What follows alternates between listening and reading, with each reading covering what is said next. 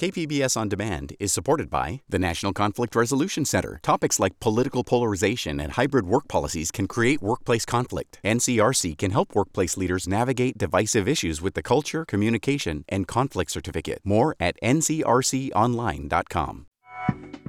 Bad news on San Diego's COVID-19 numbers, which could mean the imposition of tighter restrictions on businesses here. I'm Mark Sauer, in for Maureen Cavanaugh. This is KPBS Midday Edition.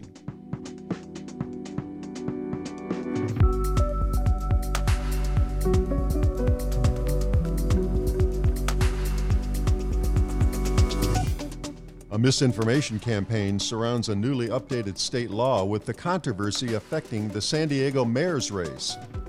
Plus, why there are so few black admirals and what the Navy is doing about it. And our summer music series concludes with the hopeful lyrics of Indian K. That's ahead on Midday Edition. But first, this news.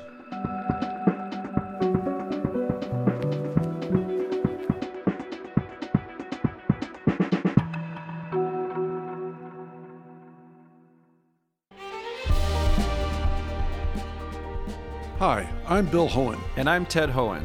Over the past 50 years, our family has brought many world-class dealerships to Carlsbad, including Mercedes-Benz, Porsche, Audi, Honda, Acura, Jaguar, and Land Rover.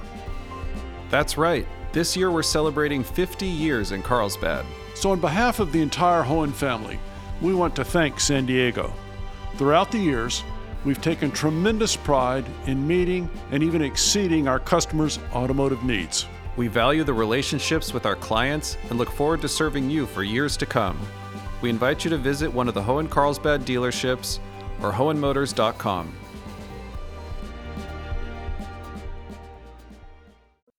Our top story today, a classic good news, bad news situation with the latest COVID-19 numbers and their impact on everyday life.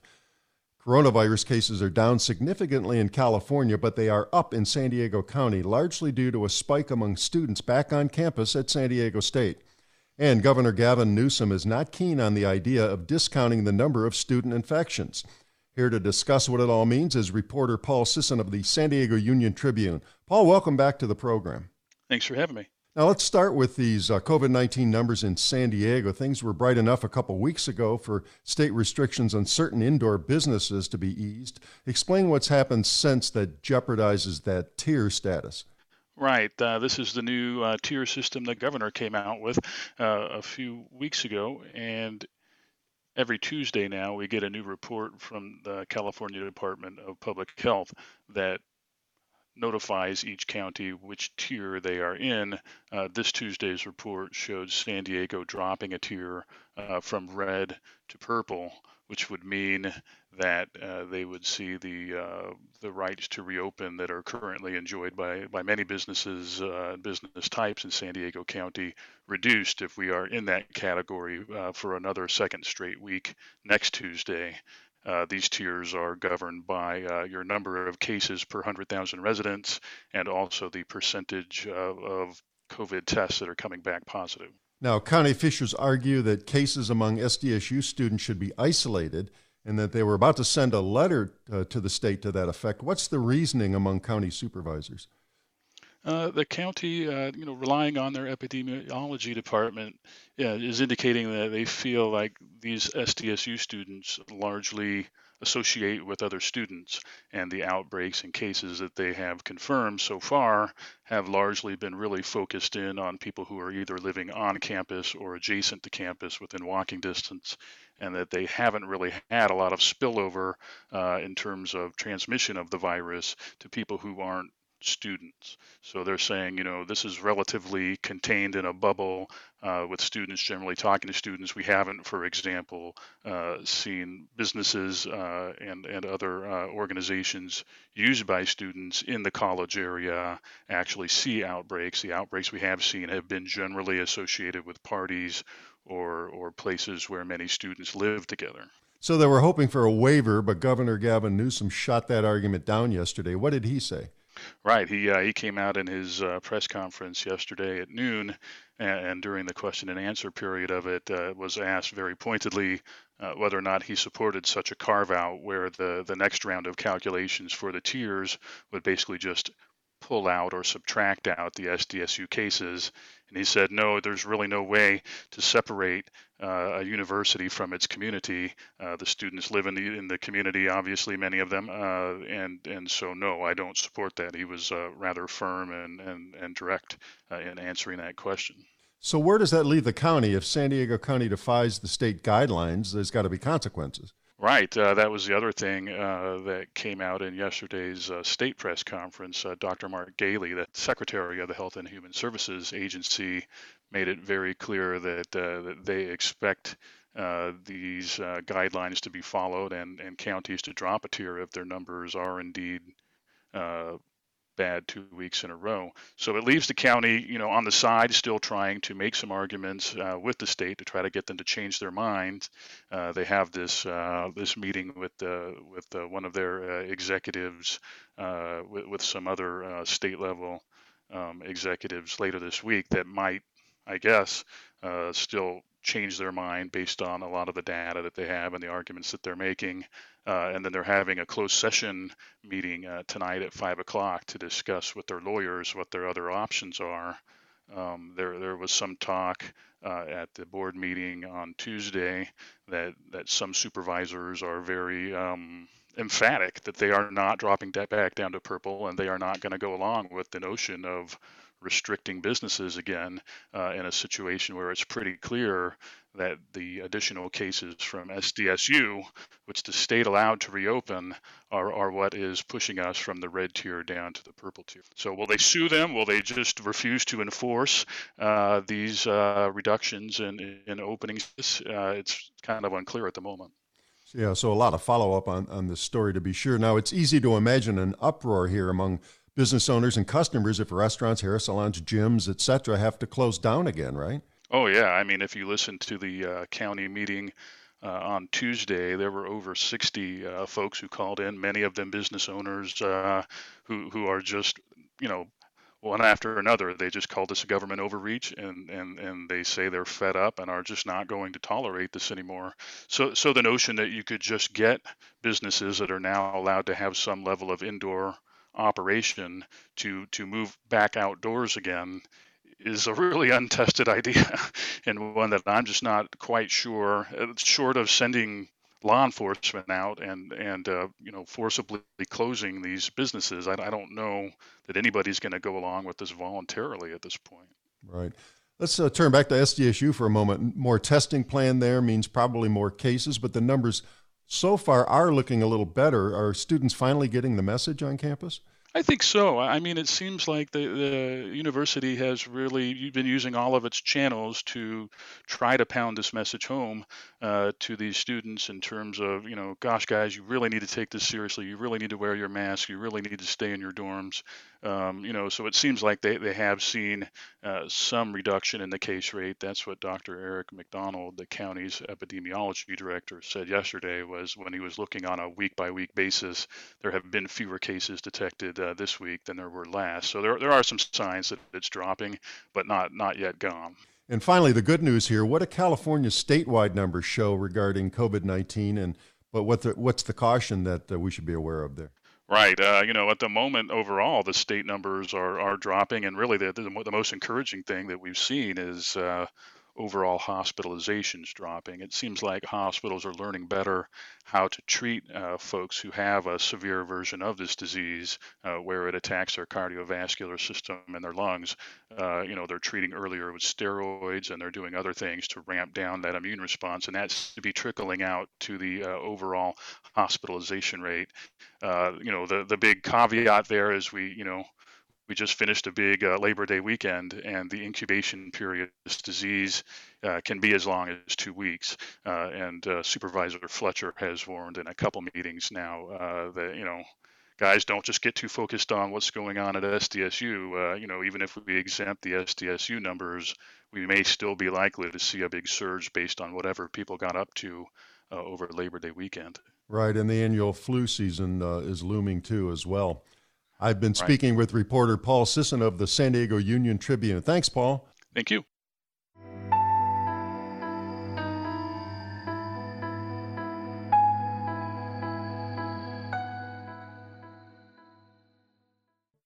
Governor Gavin Newsom signed SB 145 into law without comment last week, but it's generated plenty of comment in San Diego. It started with a tweet that went viral by Mayor Kevin Faulconer. Quote, "As a parent, I'm appalled that last night our governor signed a law maintaining a 24-year-old can have sex with a 14-year-old and it not be considered predatory." But that's not the law's intent. The controversy has spilled into the race for mayor between Barbara Bry and Todd Gloria. And among criticisms of Faulconer is that he is echoing the conspiracy theory QAnon, which also spreads lies about baby killing and cannibalism by prominent figures. Joining me to discuss all this is KPBS Metro reporter Andrew Bowen. Welcome back to Midday Edition, Andrew. Thank you, Mark. Let's start with SB 145. What does the law say? So, Mark, current law treats adults convicted of statutory rape of a victim between 14 and 17 differently, depending on the sexual act that takes place and essentially the sexual orientation of the two parties involved. When a victim is between 14 and 17 and the perpetrator is within 10 years of the victim's age, a judge can decide whether to require that perpetrator to register as a sex offender. In cases of, and a warning to listeners, we're going to be talking about some sexual acts here, so it's somewhat uncomfortable, but in cases of vaginal penetration, a judge can decide whether or not to place the perpetrator on the sex offender registry.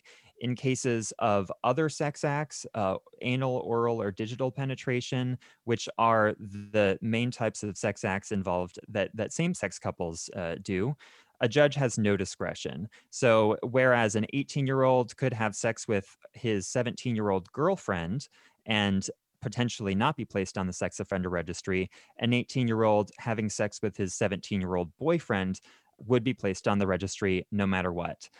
What this law changes is it treats LGBT convicts of statutory rape the same as heterosexual convicts. It has been endorsed by Equality California, the LGBT civil rights group, the California District Attorneys Association, the California Police Chiefs Association.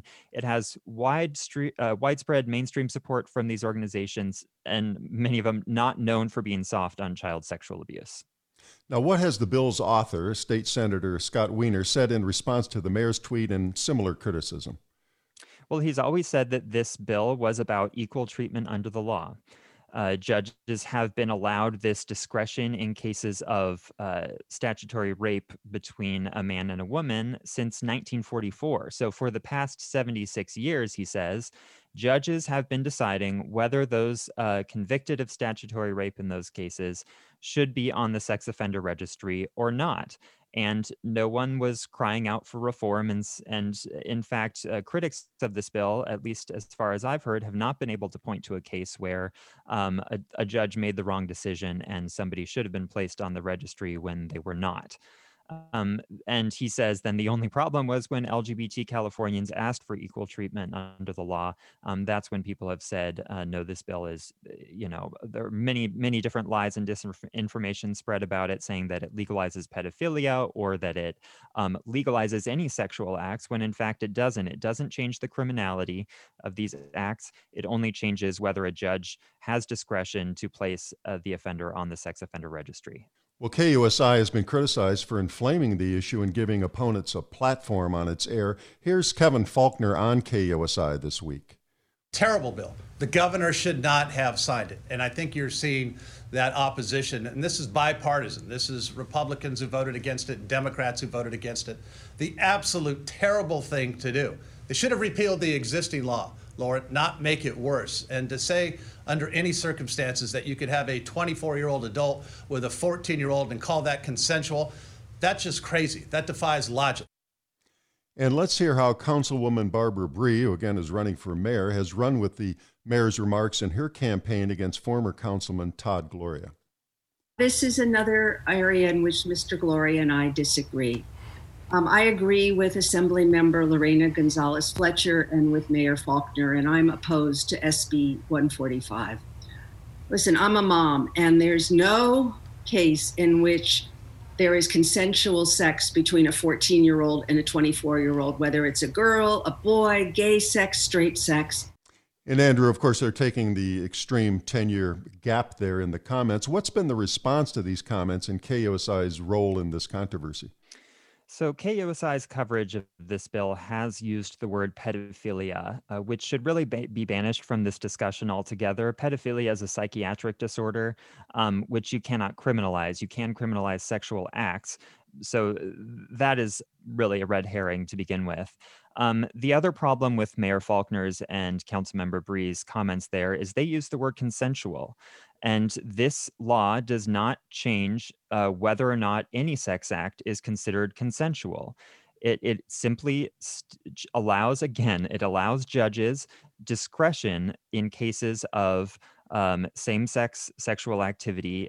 It is still considered statutory rape. It does not change the criminality involved, and it is still considered not consensual.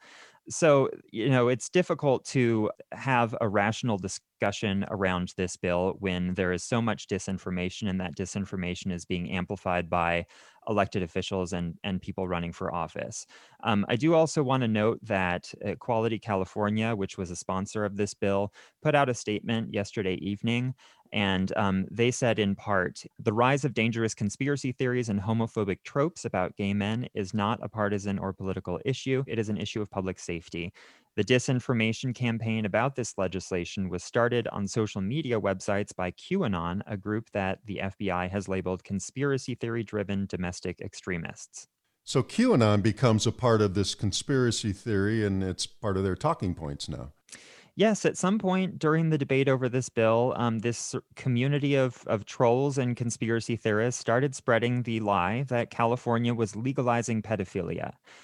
Scott Wiener, the senator, the author of the bill, received some really vile homophobic and anti-Semitic attacks, and that was what Equality California was alluding to. As they also mentioned, the statement QAnon has been labeled a potential domestic terrorist threat by the FBI, and their lies and disinformation have trickled up into the mainstream to some extent. And I will acknowledge that neither Faulkner nor Bree said anything about legalizing pedophilia. However, their statements did spread some misinformation about this bill through suggestion and innuendo, and I think it's rather convenient that they can claim distance from QAnon, but still sound like, giving what sound like legitimate reasons for opposing this law, when in fact the language that they're using is simply not based in fact. Now, Senator Wiener notes the bill is supported by organizations including the California District Attorneys Association, the California Police Chiefs Association, and Children Now. What about this controversy in the mayor's race? What's Todd Gloria got to say now? Well, he's defended his support for the bill. He said he wouldn't have supported it if it weren't for the endorsement of the district attorneys and the police chiefs in California. He has clarified a lot of the disinformation about the bill, that it doesn't change the criminality, that it is, the intent of the bill is about just simply treating LGBT Californians equally under the law.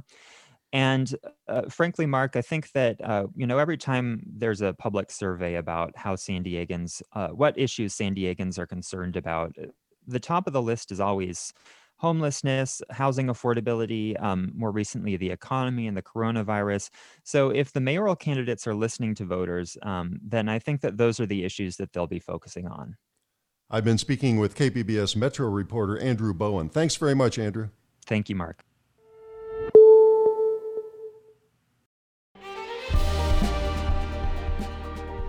Hi, I'm Bill Hohen. And I'm Ted Hohen. Over the past 50 years, our family has brought many world-class dealerships to Carlsbad, including Mercedes-Benz, Porsche, Audi, Honda, Acura, Jaguar, and Land Rover. That's right. This year we're celebrating 50 years in Carlsbad. So on behalf of the entire Hohen family, we want to thank San Diego. Throughout the years, we've taken tremendous pride in meeting and even exceeding our customers' automotive needs. We value the relationships with our clients and look forward to serving you for years to come. We invite you to visit one of the Hohen Carlsbad dealerships or hohenmotors.com.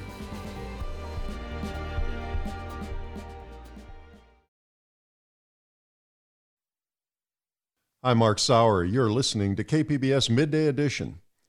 A Pentagon task force is looking at why the Navy doesn't have more African Americans in top jobs. Only a handful of Navy admirals are black, and none of them is at the two highest ranks. KPBS military reporter Steve Walsh reports for the American Homefront Project. The problem starts at the top. Out of 268 admirals in the U.S. Navy, only 10 are African American. Most of them are rear admirals like Alvin Halsey, who is running the Navy task force. That's pretty small. Yes, it is.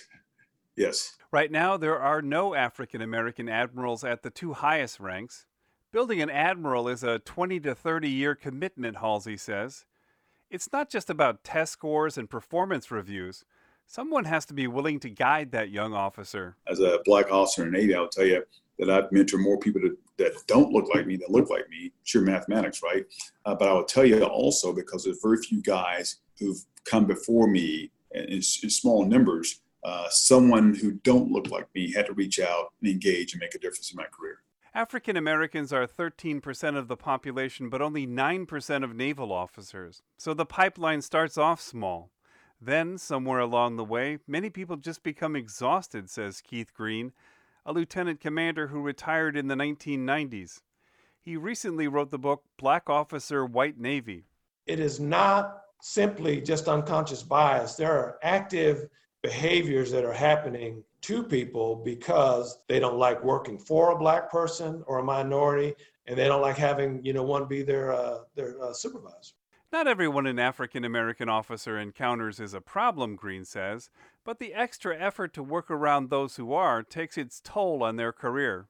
Not only do you have to do all the other stressful things that any military person has to do, you have to play that double game of trying to figure out why you're being treated differently or what's happening to you, or why is something happening to you that isn't happening to other people. Retired Rear Admiral Sinclair Harris heads the National Naval Officers Association, which has worked for 50 years to promote diversity in the sea services. He says it takes hundreds of ensigns to eventually make one admiral, or what the Navy calls flag officers. You got to bring more people in the beginning so that the quality cut that you're going to have, especially when you get to senior officer and get to flag officer, you have enough people in the pot. He calls it Death Valley, that point where junior officers opt to end their careers. Graduating from the Naval Academy is the most well-worn path to admiral, but less than 6% of the current class at the Naval Academy is African American. The Academy is not the only path. Admiral Harris was rejected when he applied at the beginning of his career. Harris says one solution is mentoring officers who come through less traditional paths. When you only have 1 out of 20 diverse candidates going up for a flag officer in a certain community, and they decide, hey, you know what? I just got this high-paying job at IBM. Guess what? Now you're down to 0, and you got to look through that pipeline, and that pipeline is anemic. The Navy is more diverse at lower ranks. 20% of enlisted sailors are African American. Force Master Chief Hubin Phillips is part of the One Navy Task Force, which is looking at how to end discrimination in the ranks. Throughout my 31 years, where I've seen racism or discrimination personally against me, I knew what the policy was, right? I knew that it was wrong. But when you're in a minority, you just kind of put your head down, right? You kind of figure out, you think about self-preservation, you think about your family, you think about the bigger picture. At the moment, the Navy is encouraging enlisted and officers alike to speak up. One Navy Task Force is scheduled to issue its report in December. Steve Walsh, KPBS News. This story was produced by the American Homefront Project, a public media collaboration that reports on American military life and veterans. Funding comes from the Corporation for Public Broadcasting.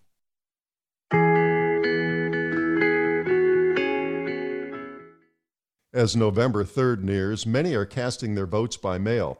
Among them are many U.S. immigrants living in Mexico. And their expectations for this year's election are high, as either the re-election or the exit of President Donald Trump brings a new wave of voters. From KJZZ's Mexico City Bureau, Rodrigo Cervantes brings us this Fronteras report. In Mexico, some might share the benevolent view that President Andrés Manuel López Obrador has of President Trump after making trade, security, oil, and immigration agreements throughout his term and visiting him in Washington, D.C. Y lo más importante, elogió a nuestros paisanos. In what essentially is Mexico's State of the Union speech, López Obrador applauded Trump and said he has treated Mexico respectfully and, most importantly, has praised Mexicans living and working in the U.S. But others remember Trump from his rhetoric against Mexico, threatening to close trade, building a border wall, and attacking Mexican immigrants, like in one of his most noticed 2016 campaign speeches. They're bringing drugs, they're bringing crime, they're rapists, and some, I assume, are good people. And among those paying close attention in Mexico to the re-election or rejection of Trump this year are more than 1 million people officially identified as American immigrants. One of them is Chris Laundrie, professor of political science living in Mexico City. He finds it ironic that Mexico tends to be portrayed as dangerous in the U.S., while tons of American expats like him live, work, and thrive in Mexico. Laundrie is an Arizona voter and believes in the importance of his ballot. Arizona is a shifting state with regard to politics, and so I like the fact that I maintain my registration in Arizona. The researcher arrived in Mexico in 2017. He's now in quarantine, expecting a child with his Mexican wife. According to data from the U.S. Embassy, 10% of Americans have family ties with Mexico. One of the issues the professor has to address with Mexicans is how could someone receive more votes and still lose the election in the U.S., unlike the Mexican election system. And so I have to figure out a way to explain the sort of archaic system of the Electoral College. Laundrie says the relationship between López Obrador and Trump might seem a paradox, but reflects the need to continue bilateral economic and political relations. Trade between both nations represents almost $2 billion on a daily basis, according to U.S. data. But Laundrie says Trump tends to be perceived as a racist, and his defeat could bring better agreements. Part of this election will be symbolic, and the symbolic element might be the most important part, at least as people would perceive it here. Grisha Rather is president of Democrats Abroad in Mexico City, and he says he's noticed more U.S. immigrants interested in voting this year. We see a lot of people registering now to help out with the Democrats Abroad organization in Mexico, and we attribute and thank Mr. Trump for all of this. And of course, now the goal is to get him out of office. The Democrats in Mexico help U.S. immigrants vote and promote a nonpartisan website where voters can register before ballots arrive by mid-September. It's one of the most screwed up processes in terms of remote voting in the world, and people need help. Rather says the election itself will not be influenced by the relationship between the Mexican and U.S. presidents, but Mexico won't be a priority for the winning candidate because of many other problems, mainly domestic, that need to be solved. We need to make sure that we are not spending money on stupid walls or that we're separating families. These are the things that the U.S. will worry about when it comes to a certain extent a part of the population in Mexico.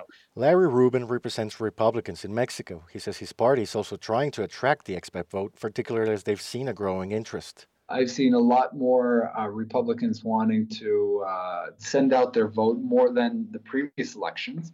And I think it's a testament to President Trump's stellar record in achieving a number of accomplishments. Rubin says the big difference between this election and the past one is that people already know how President Trump operates. I am sure that he is not a racist at all. I've had the opportunity to work closely with him and with the party, so I know the real President Trump. The Obama administration was perceived as distant towards Mexico. Deportations of Mexican nationals reached one of its highest peaks in history, and cross-border crime investigations like Operation Fast and Furious became a scandal. At the end of the day, what I see of Joe Biden is he was the number 2 for 8 years, and the relationship with Mexico could have not been colder. American voters in Mexico are required to deliver or mail their ballots to the U.S. Embassy or consulates, or even directly to the United States. I'm Rodrigo Cervantes in Mexico City.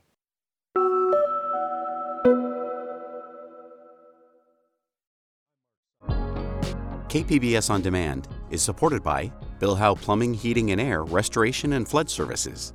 Family owned and operated for 3 generations, Bill Howe has been serving the plumbing, heating and air, and water damage needs of the San Diego area since 1980. With their fleet of trained professionals, Bill Howe has the ability to service all major and minor plumbing and HVAC emergency needs 24 hours a day, 7 days a week. Bill Howe is committed to providing excellent service to their customers with transparent quotes and attention to detail on every job. Whether you're in need of an HVAC installation, plumbing, or water damage restoration in San Diego, they offer the convenience of scheduling an appointment over the phone, online, or through live chat on their website. Call 1-800-BILL-HOWE or visit BillHowe.com. Because we know how. I'm Mark Sauer in for Maureen Cavanaugh. You're listening to Midday Edition on KPBS. COVID-19 forced the San Diego Latino Film Festival to cancel its annual event back in March. Today it kicks off a virtual edition of the festival. KPBS arts reporter Beth Accomando speaks with the festival's founder and executive director, Ethan Van Tilo, about the challenges of moving everything online. Ethan, back in March, I was interviewing you about the start of your festival, and on the day you were supposed to launch the San Diego Latino Film Festival, California gave out the orders that all public gatherings of that size had to cease. So how has this journey been to restaging the festival? It's been incredible. Flexibility is definitely the key. Flexibility, innovation.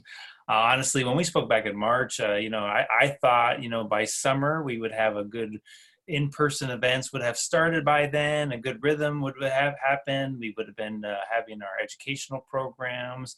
And we were even talking about having an in-person film festival.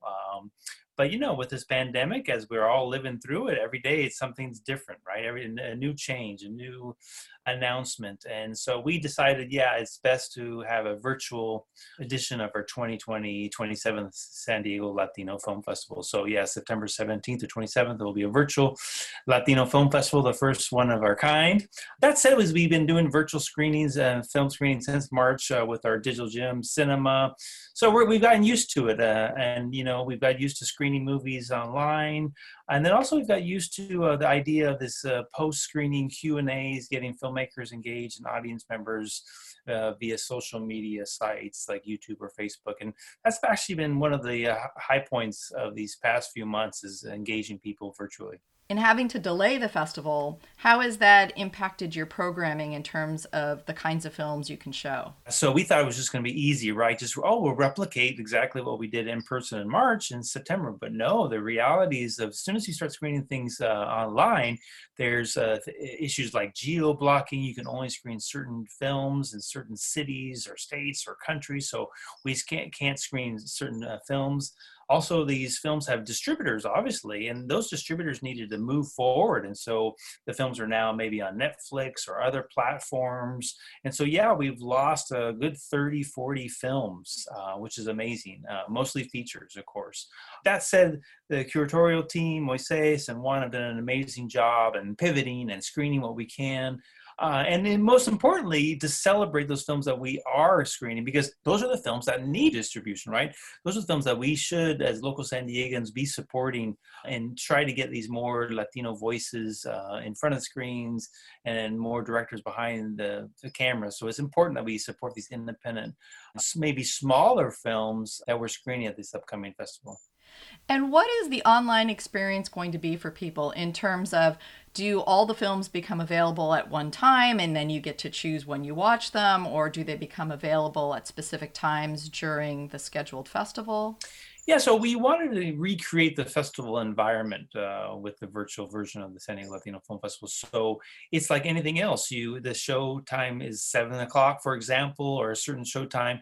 You have access to it about an hour before, but then you also have 24 hours to see it. And so, yes, every day, different show times, different film screenings. So you watch the movie, and then also the team has put together a wonderful collection of post Q&As. So we'll have live streams, question and answer sessions with the filmmakers and actors on most of the films. So check that out too. So watch the film at the showtime and then participate in a Q&A afterwards, just like you would do at an in-person event.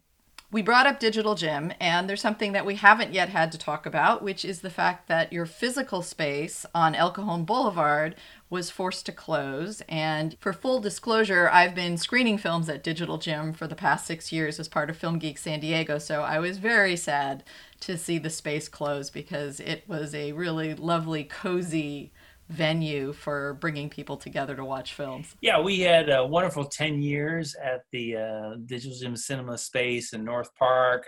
Converted an old dilapidated building into this thriving movie theater, community technology center that was reaching over 15,000 people a year. It was incredibly what we had done these past few years. So our 10-year lease was up anyways, and so it was time for change.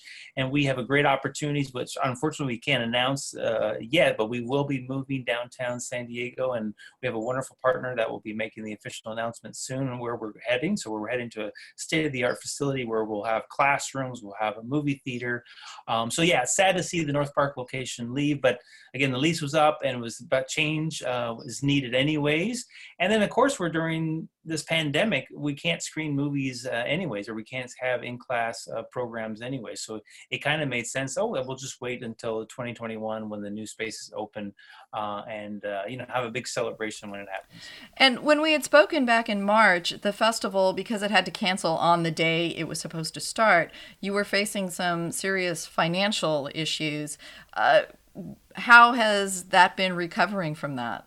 The festival was a shock, right? So we had put all this money, into putting this festival, and then boom, it just ended. And most people don't understand the importance of ticket sales or earned income. And so, when you can't bring in your earned income with the ticket sales, that's a huge shock for an organization such as ourselves. Thankfully, though, we have some vendors that have allowed us to give us credit, so we can use that credit for future film festivals. So there's some vendors that are very supportive. And then also, thankfully, that there were some loan programs. The PPP loan helped us out. And then also small grants. The Commission for Arts and Culture had a small grant supporting arts organizations. The California Humanities Academy of Motion Picture Arts and Sciences had a surprise grant that helped us out the past few months. So we've been able to get a kind of an infusion of dollars to help us during this time, when we can't do in-person events and we can't sell tickets, which is such an important part of our business model over the past 27 years. And do you have any final words about the festival coming up? Well, again, I just want to encourage everyone to come together during this 11 days, celebrate Latino culture, celebrate Latino film. Let's get together and talk about these movies, talk about the issues in the movies, celebrate and support these filmmakers. Because remember, it's important to support independent artists and filmmakers during this time of crisis. They're the ones that we need to keep on creating movies. And so by buying a ticket, you're supporting distributors and supporting artists themselves, and then maybe just participating on the live Q&As, just encourages them to continue as artists during this difficult time. All right. Well, I want to thank you very much for talking about the San Diego Latino Film Festival, which is returning. Yay. Thank you very much. We'll see you at the festival. That was Beth Accomando speaking with Ethan Van Tilo. The San Diego Latin Film Festival relaunches today online and runs through September 27th.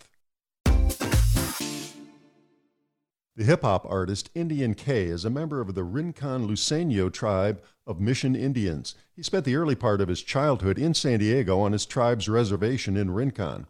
His life has taken him on a long road through foster care and prison and back into the community as a respected musician. Through it all, Indian K's lyrics remain positive and full of hope. As part of the last episode of our summer music series, Indian K spoke with Allison St. John. Here's his song, Go Win. This is for my kids, show me the love I miss. This is for the pain, make you appreciate life in the little things. This is for holding on to what grandpa instilled in us. This for creator, not letting the streets kill me. This for those fighting demons. This for hope to the hopeless, lost souls who found a purpose. This for the dream, turned to reality. This for the mind, this from the heart. This for those seen light in the dark. This death before dishonor, this for the world. We gon' be alright. We gon' keep pushing, keep moving, keep on grinding. We gon' be alright. Love and life, take the good with the bad. We gon' be alright. We gon' keep pushing, keep moving, keep on grinding. We gon' be alright. Love and life, take the good with the bad. We gon' be alright. We gon' be alright. Indian K, welcome to Midday Edition. Thank you guys. Thank you guys for having me. I appreciate it. You're from the Rincon Band of Luiseño Mission Indians, and you lived on the reservation till you were 11. How was it to go back and forth between reservation life and life on the outside, as it were? It was just different. Every time I would leave there and go to the city, I felt like out of place, but I'm kind of used to it. It was more like a homely feeling, being on the res, and then in the city, it's like real fast paced. Everything's fast paced. Even back then on the res, you can feel it fall back. You can feel time not stop, but you feel it like slow down. That was the difference right there for me. Yeah. I'm beginning to realize why two of your albums are called Duality and Duality 2. Does this all have something to do with it? It definitely does. I battle myself. I'm a street guy, but I also know the love of being part of my people, you know? So it's, and it's not a battle of like, I'm trying to choose good or evil. No, I choose good, but I still have a understanding of the other side, you know? We're going to listen to a song now called Little Indian Boy, which is off your album Duality. Tell us who it's for. I made that song for my son. I have 3 kids, 2 girls, 1 boy, and I know what it's like to be on the res and be part of the crowd that's like, oh, they're not Indian enough because they don't live here. And I also know what it's like to be in the city and hear people from the res be like, they're not Indian enough. You know, me, I'm all right. My son, though, I don't want him to have a hard time. So I made the song for not just him, but it's for everybody. Like, as long as you find your identity, you know? Lil Indian boy, let me walk with you, talk to you. I know your city living, feeling lost, cause our people get to hating when you tell them you ain't been home. But those reservations ain't home. Most of us detached from our origins, so it's more about getting in tune. Knowledge and power, we adapted to the city life, holding on to our pride. But because we rock Dickies and Chucks, we ain't native enough, kill that noise. It's about knowing oneself, respecting the lands, protecting our women, raising kings and queens, you dig it? You may feel the weight of the world, cause in today's society, they forget about us. They rather steal our culture and hope you never know it. Write us out the books and keep on rolling. So I tell us, keep tradition alive. But we gotta see and adapt to the times, finding the path is hard, but we gotta try. Little Indian boy. That was Little Indian Boy by San Diego artist Indian K off his album Duality. You were passing on knowledge to your son, but tell us a little bit about how you grew up that taught you these lessons. My mother and my father were, you know, they were involved in street life. My father more so, gangs by his own choosing. Me, I bounced around a lot between family. Not really stable. By the time I was 11, I'm in Phoenix, Arizona, in group homes. And we're not talking like Orphan Annie stuff. We're talking like adolescents, I guess, coming out of juvenile prisons, juvenile halls, the misfits, I guess. And we had to make choices to survive. And yeah, you grew up in a group home and you ended up in the criminal justice system and ended up locked up. But that experience, that prison experience, really turned your life around, didn't it? Tell us what happened in there.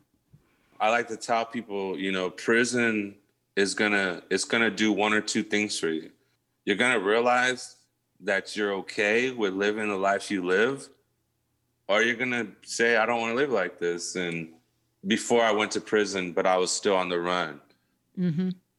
I met a beautiful woman, you know, beautiful woman. And I'm not talking looks, I'm talking her soul. Beautiful woman. And I actually violated my parole at the time she got pregnant.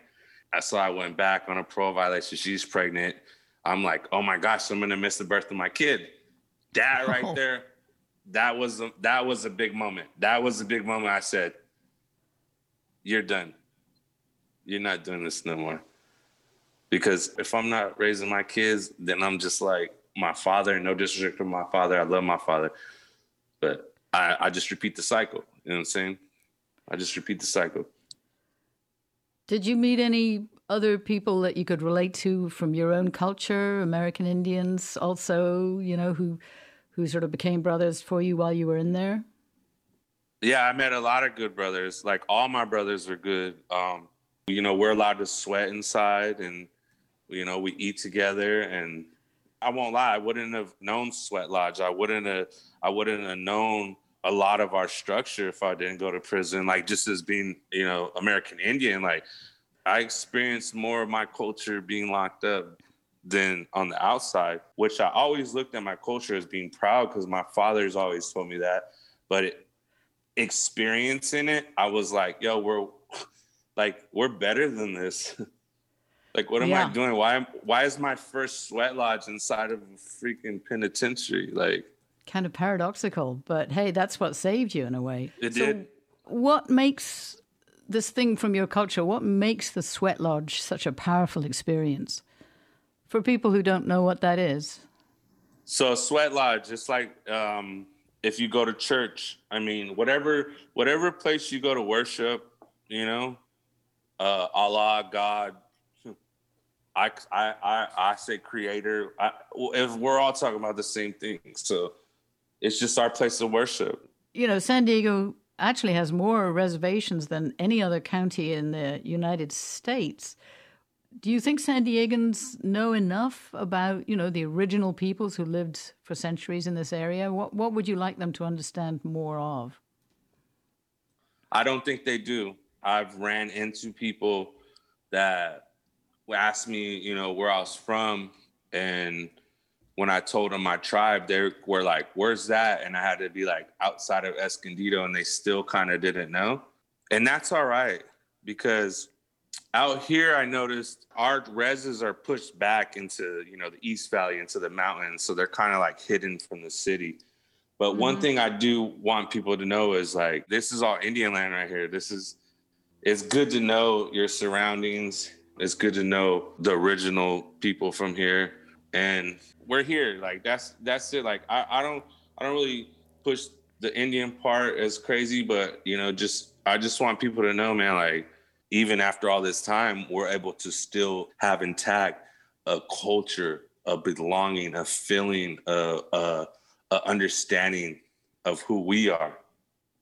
What do you think about all the talk of racial justice that's going on right now? I think that if people don't see a problem with equality, then they're blind. If we can't respect one race, then all lives don't matter. I think that, you know, it's an injustice. There's a divide. There's racism. Like, there's racism. The same stuff that happens with white people on a lenient level, a black person would get killed. A colored person would get killed. That's just facts. It's proven. You can look it up. It's not, there's no racial equality. That's why we're fighting for racial equality. Indian K, have a fabulous day. It's great to talk with you. Really great. You too, ma'am. I appreciate your time. Thank you so much. Hey, trust they didn't think we make it this far. Used to the haters, big bro, what goes up keeps going us. Money missions, hungry had to get it. Intuition told me I was different. Top shelf sipping craft beer, the homies laughing. Stuck up, nah, I just know my palates and my passions. Passing these dudes by, these dudes lie. They on fool's time, I switch lanes. Get into the paper, the mood's right. Moonlight show me I'm a star, but know what James showed me, I would rather be a planet. Solid foundation, no shame in saying I love y'all. When nights was rough, it was just me and Big Bruh. Now nights get rough, we coastal. Blowing top flight, it ain't the same, dog. But we the same, dog. But we the same, dog. I'm just gonna live my life. My life. This is dreams being brought to reality. To reality. I'm just gonna live my life. My life. This is dreams being brought to reality. To reality.